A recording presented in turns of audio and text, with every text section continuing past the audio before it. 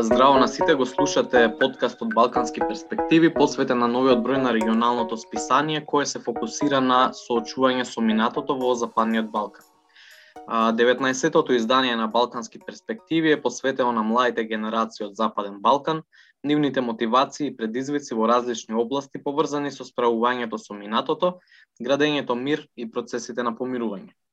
Ова издание на Балкански перспективи се обидува да нагласи дека помладите генерации, меѓу другите актери, играат суштинска улога во справувањето со минатото, градењето мир и процесите на помирување на локално, национално, регионално и на меѓународно ниво.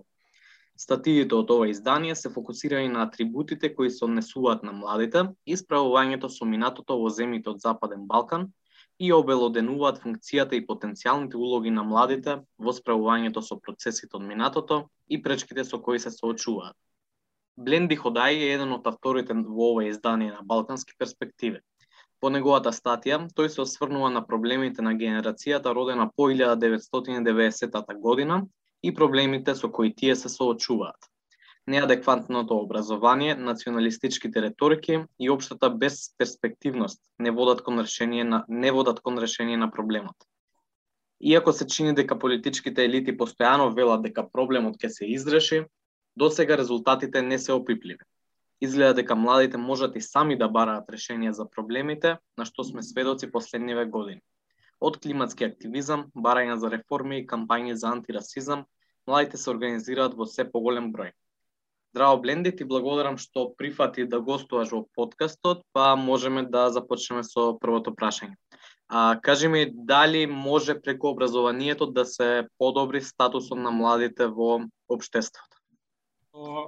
Еве, дискутираме за младинските перспективи во регионите и како може регионот да се подобрува за младите, да не се иселуваат во други развиени држави.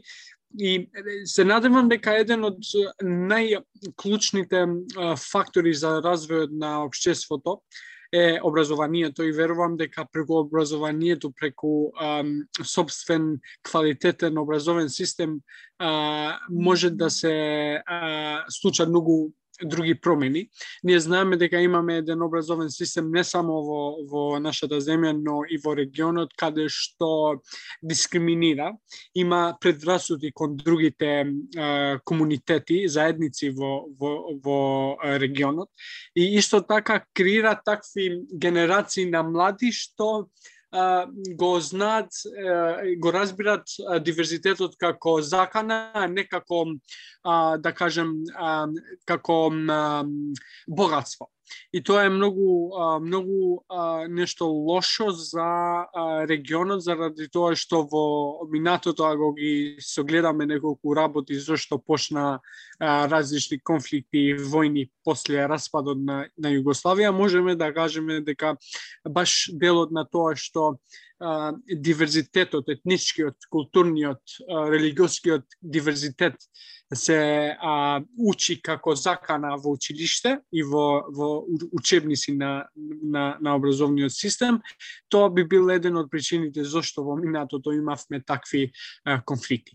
Сега, за да го промениме тоа, многу важно е еден од компонентите што јас ги изборев во колумната беше реформирање на образовниот систем во регионално ниво, да има образовен систем што му одговори на потребите на младите, образовен систем што ги обедини студентите и учениците, а не ги подели, како ви кажав, во такви популистички, националистички наративи што не се здрави за регионот, и образовен систем што би бил, да кажам, во иста линија со потребите на пазарниот труд, за да после младите да немаат проблем со голема младинска невработеност и други проблеми што произлезуваат од лошиот образовен систем што го имаме. И за крај што сакав многу да го спомнам, е интересно што ние кога зборуваме за проблемите многу се фокусираме на симптоми. Значи младинската невработеност не е проблем, туку е симптом на други проблеми што се случуваат во општеството. Диагнозата што е важно да се најде е тоа што поради неадекватен образовен систем има големо невработеност. Ако сакаме да го намалуваме младинската невработеност, обавезно е да интервенираме во диагнозата. Диагнозата е неквалитетен, неадекватен и образовен систем со истечен рок. Следното прашање поконкретно околу тоа како да се најде решение за меѓуетничките проблеми кај младите кои веќе ги посочевме, дали можеби знае за некој пример за сличен проблем и решение од некоја земја, дали од соседството или од пошироко во светот? Јас се сеќавам во еден проект што бев вклучен 2 пати, прво како учесник, па второто и како координатор на истото. Се вика Challenge History, React for the Future, е проект од соседните држави во Западниот Балкан, 6 држави од Западниот Балкан, каде што младите за 6 дена се дел од една размена и зборуваат за минатото, што се случи во минатото, зошто се случи во минатото, зошто е важно тоа е да се дискутира и да имаме во предвид да не ни се случи после војнината. Кога знаеме што се случи, што беше причината за истата, после ние ќе знаеме да го спречиме ако доаѓаме до тој степен. Ова го земам како решение за етничките односи не само во земјата, но и во региона, заради тоа што ние имаме етнички тензии кога не го знаеме едни и други. Кога имаме такви ѕидови помеѓу нас и не знаеме какви култури имаме, каков јазик зборуваме, како живееме и така натаму. Во моментот кога немаме ѕид и сите се дружиме, го дознаеме едниот и другата култура, историјата на едни и други, јазикот на едни и други, јас мислам тогаш е моментот каде ние како регион, како Западен Балкан, ќе имаме развој, ќе имаме и многу успеси како регион, заради тоа што спомнав и во почеток, диверзитетот не е закана, туку е богатство. Ние треба тоа да го знаеме дека ние имаме едно богатство, а богатството во Западниот Балкан е што имаме културен диверзитет. Имам различни култури, а тоа треба да го зачуваме и треба да го промовираме колку што може. Така што еден од решението што би бил добро да се случи во иднината е да има повише размени помеѓу младите во земјите во Западен Балкан, да зборуваат за граѓанското образование, да зборуваат за минатото, да се соочуваат со минатото. Тоа е еден од компонентите за peace building процесите и reconciliation процесите во кога се случи некој конфликт. И на тој начин, преку овие размени, може да се случи тоа да немаме многу и да не се води кон етнички или други тензии што не се добри за иднината на регион. Кажи ми, дали сметаш дека владата или надлежните доволно ги финансираат младинските здруженија? Не би рекол дека доволно ги финансираат младинските здруженија. И верувам дека политиката што владите водат не само во Северна Македонија, но и во регионот кога ги финансираат овие организации, се на тој принцип каде што се мислат дека кога ќе му дават грантови како институција, ќе можат полесно да ги контролираат. Тоа е лошо. Не треба да се дава грантови, да се финансираат иницијативите на младите со мисла да ги контролираш и да не ти бидат против тебе кога ќе направиш некоја грешка. Треба и ова да се смени како мислење што ги имат политичарите во земјата, дека улога му е да ги финансира такви иницијативи. Не треба да значи дека тоа треба да се користи како алатка за да ги контролира група на млади за нивни интереси. Улога на државата и на институциите и да ги задоволи потребите на граѓаните, да ги задоволува потребите на младите и тука е крајната точка и не треба да се дискутира повеќе. И се надевам дека треба да има повише, да кажам, супорт и супорт од страна на државата кон младинските иницијативи и младинските организации за да, како кажам, да ги скршиме овие ѕидови што ги имаме меѓу нас. Кажи ми, дали сметаш дека немањето решенија води кон апатичност на младите? Зборуваме за решенија на оние проблеми со кои младите секојдневно се соочуваат. Мислам дека тоа еден од причините зашто имаме политичка апатија кај младите е токму ова што политичарите, па јас се сеќавам од една од последните истражувања во овој дел, мислам дека беше од УНИЦЕФ, Revitalizing the Western Balkans беше списанието, истражувањето, каде што беа прашани младите дали мислите дека политичарите му интересира што се вашите потреби како млади и се надевам дека околу повеќе од 60% од младите во Западниот Балкан кажаа дека на политичарите, на нивните политичари не му интересира ич што тие сакаат.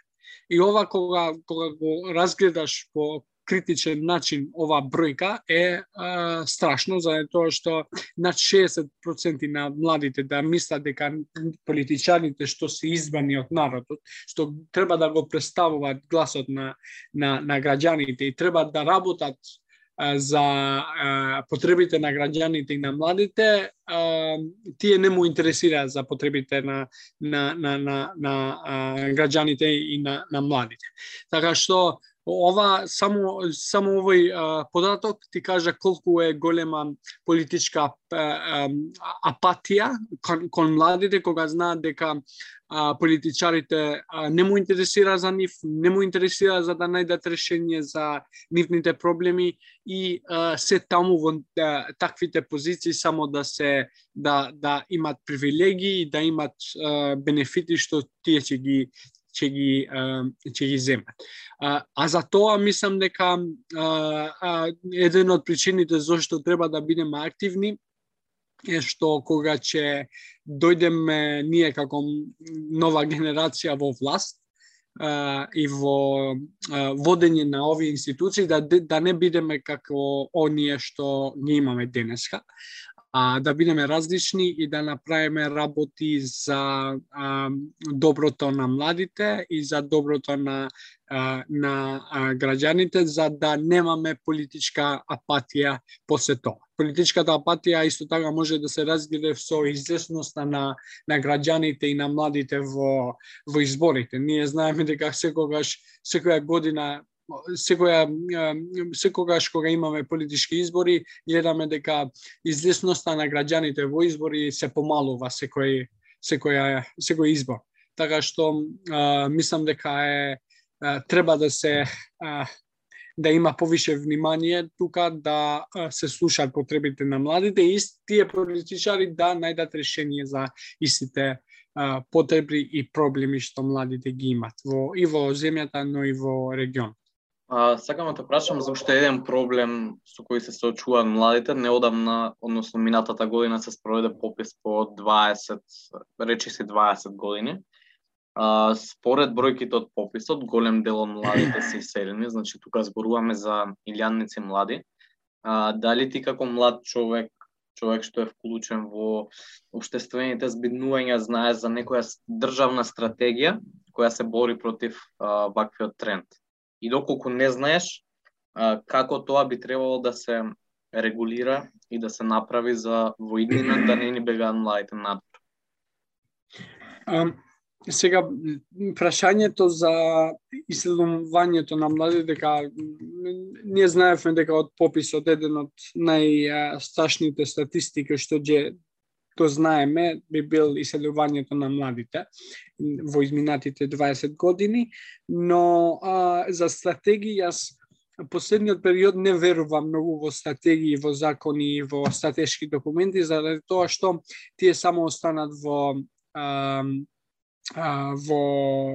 paper, а не се имплементираат како што треба. Ние имаме, например, законот за млади, кој што е донесено пред 2 години и ден денеска е многу малце, или да кажам, помалку од 10% имплементиран како закон. Не само проблематично имплементацијата на стратегиите и законите што се за младите, за подобрување на стандардот на младите, за да не избегаат во други земји, туку е проблематично и како да се функционализираат овие закони и стратегии.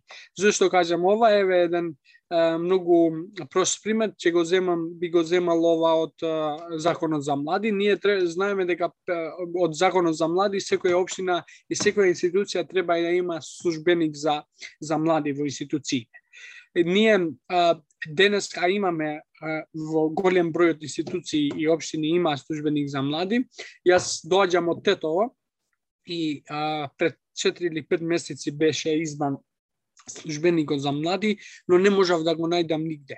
Не го знам и името на службеникот на млади. И сега прашањето е дали овој службеник на млади му служи кон младите, на потребите на младите во таа општина или во таа институција, или само му служи на законот да се искаже од институциите, од собранието и од другите институции што имаат компетенции да го имплементираат законот, да кажат дека еве законот е имплементиран, ние имаме службеник за млади, а сега што прави тој службеник за млади? Дали му служи на младите? Не е наша работа.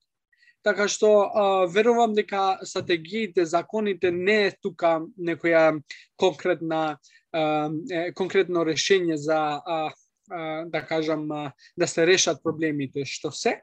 Туку верувам дека да се креира некој акцијски план преку и од младинските организации и млади во земјата, но исто така и политичарите, каде што ќе се мониторира секој 6 месец и каде што нема више да остане тоа во некоја канцеларија без имплементација и без функционализација на истиот. Ова мислам дека сега после пописот за нашата земја времето за филозофирање, за демагогија, за популизам е завршено.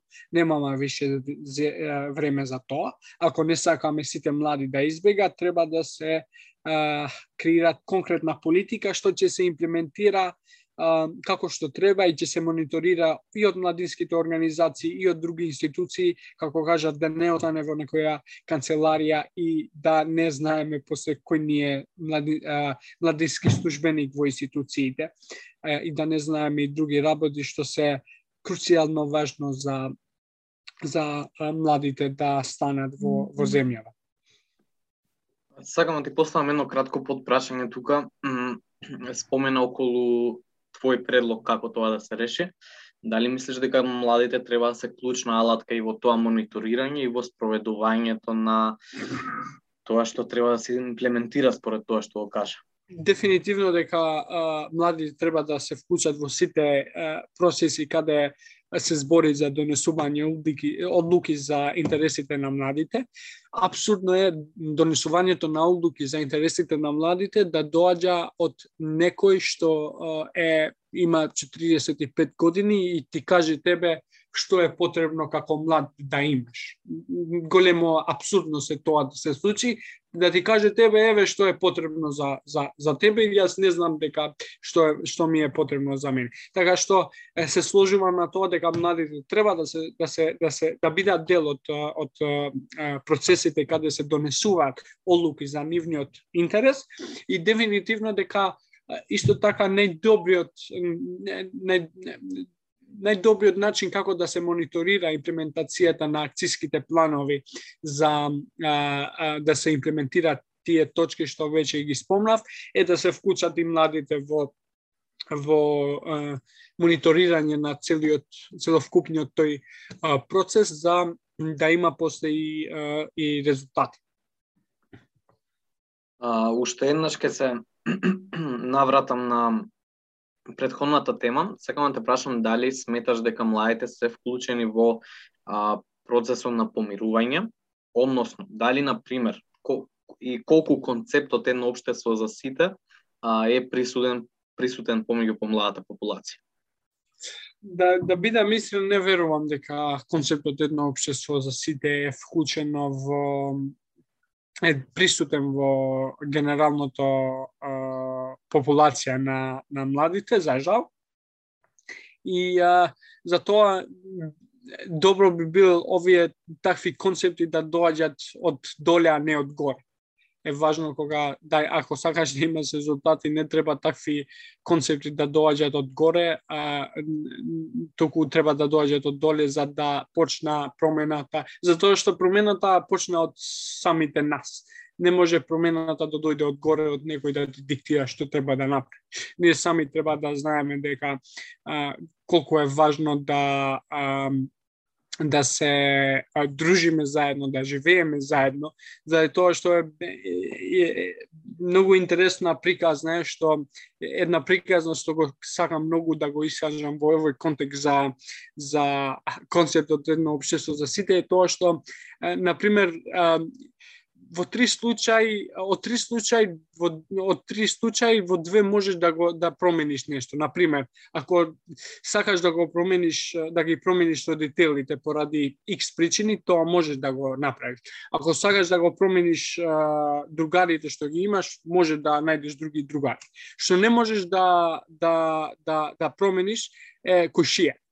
Заради тоа што ти каде ќе одиш, пак ќе имаш некој во другиот дел од станот или куќата што не можеш во било кој начин да го смениш куќијата или the neighbor во другиот дел. Затоа мислам дека треба да почнеме да рефлектираме сите ние и во земјава и во регионот дека треба да ги останеме минатото и да не се фокусираме толку многу за што се случи, но тоа треба да ни служи како компонента за да одиме напред.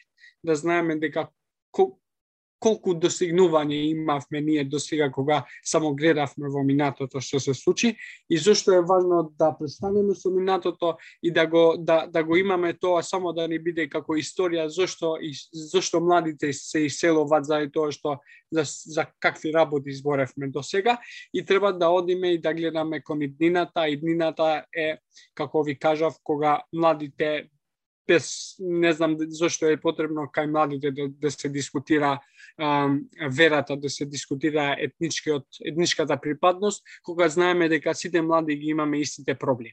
Ние сме исти, ако немаме некоја знаме од националност, ние сите сме исти. Така што важно е да одиме напред и да имаме прогресивен менталитет за да се случат промените во општеството, затоа што кажа дека промената почне од самите нас, а не од некој друг. Никој од надвор нема да ни дојде да ни го дава промената.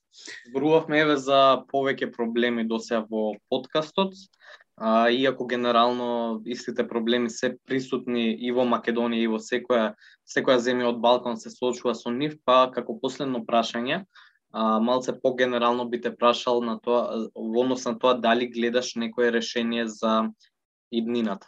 Јас сум оптимист дека иднината ќе биде подобро од тоа што ни е ден денеска во нашите земји.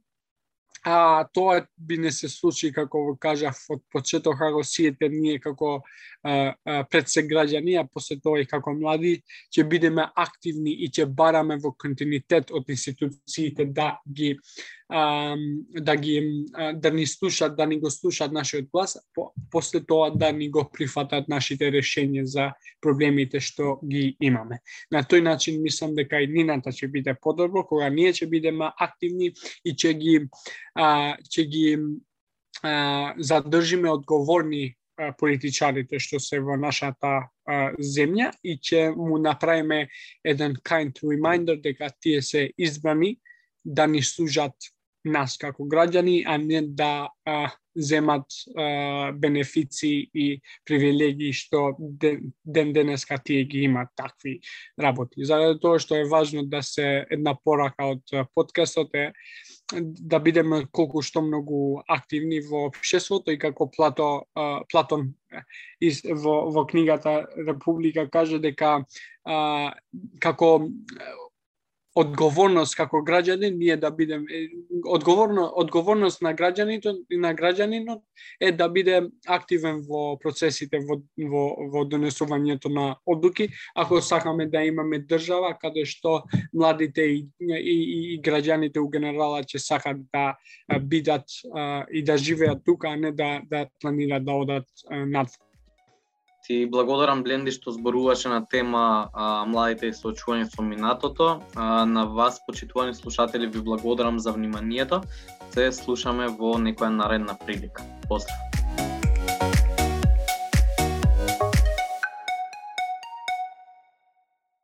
Балкански перспективи е дел од програмата на форум Цивилен мировен сервис од Келн, Сојузна Република Германија, финансирана од Федералното министерство за економска соработка и развој. Ставовите и мислењата прикажани во овој подкаст не ги одразуваат мислењата и ставовите на форум ЗФД и БМЗ.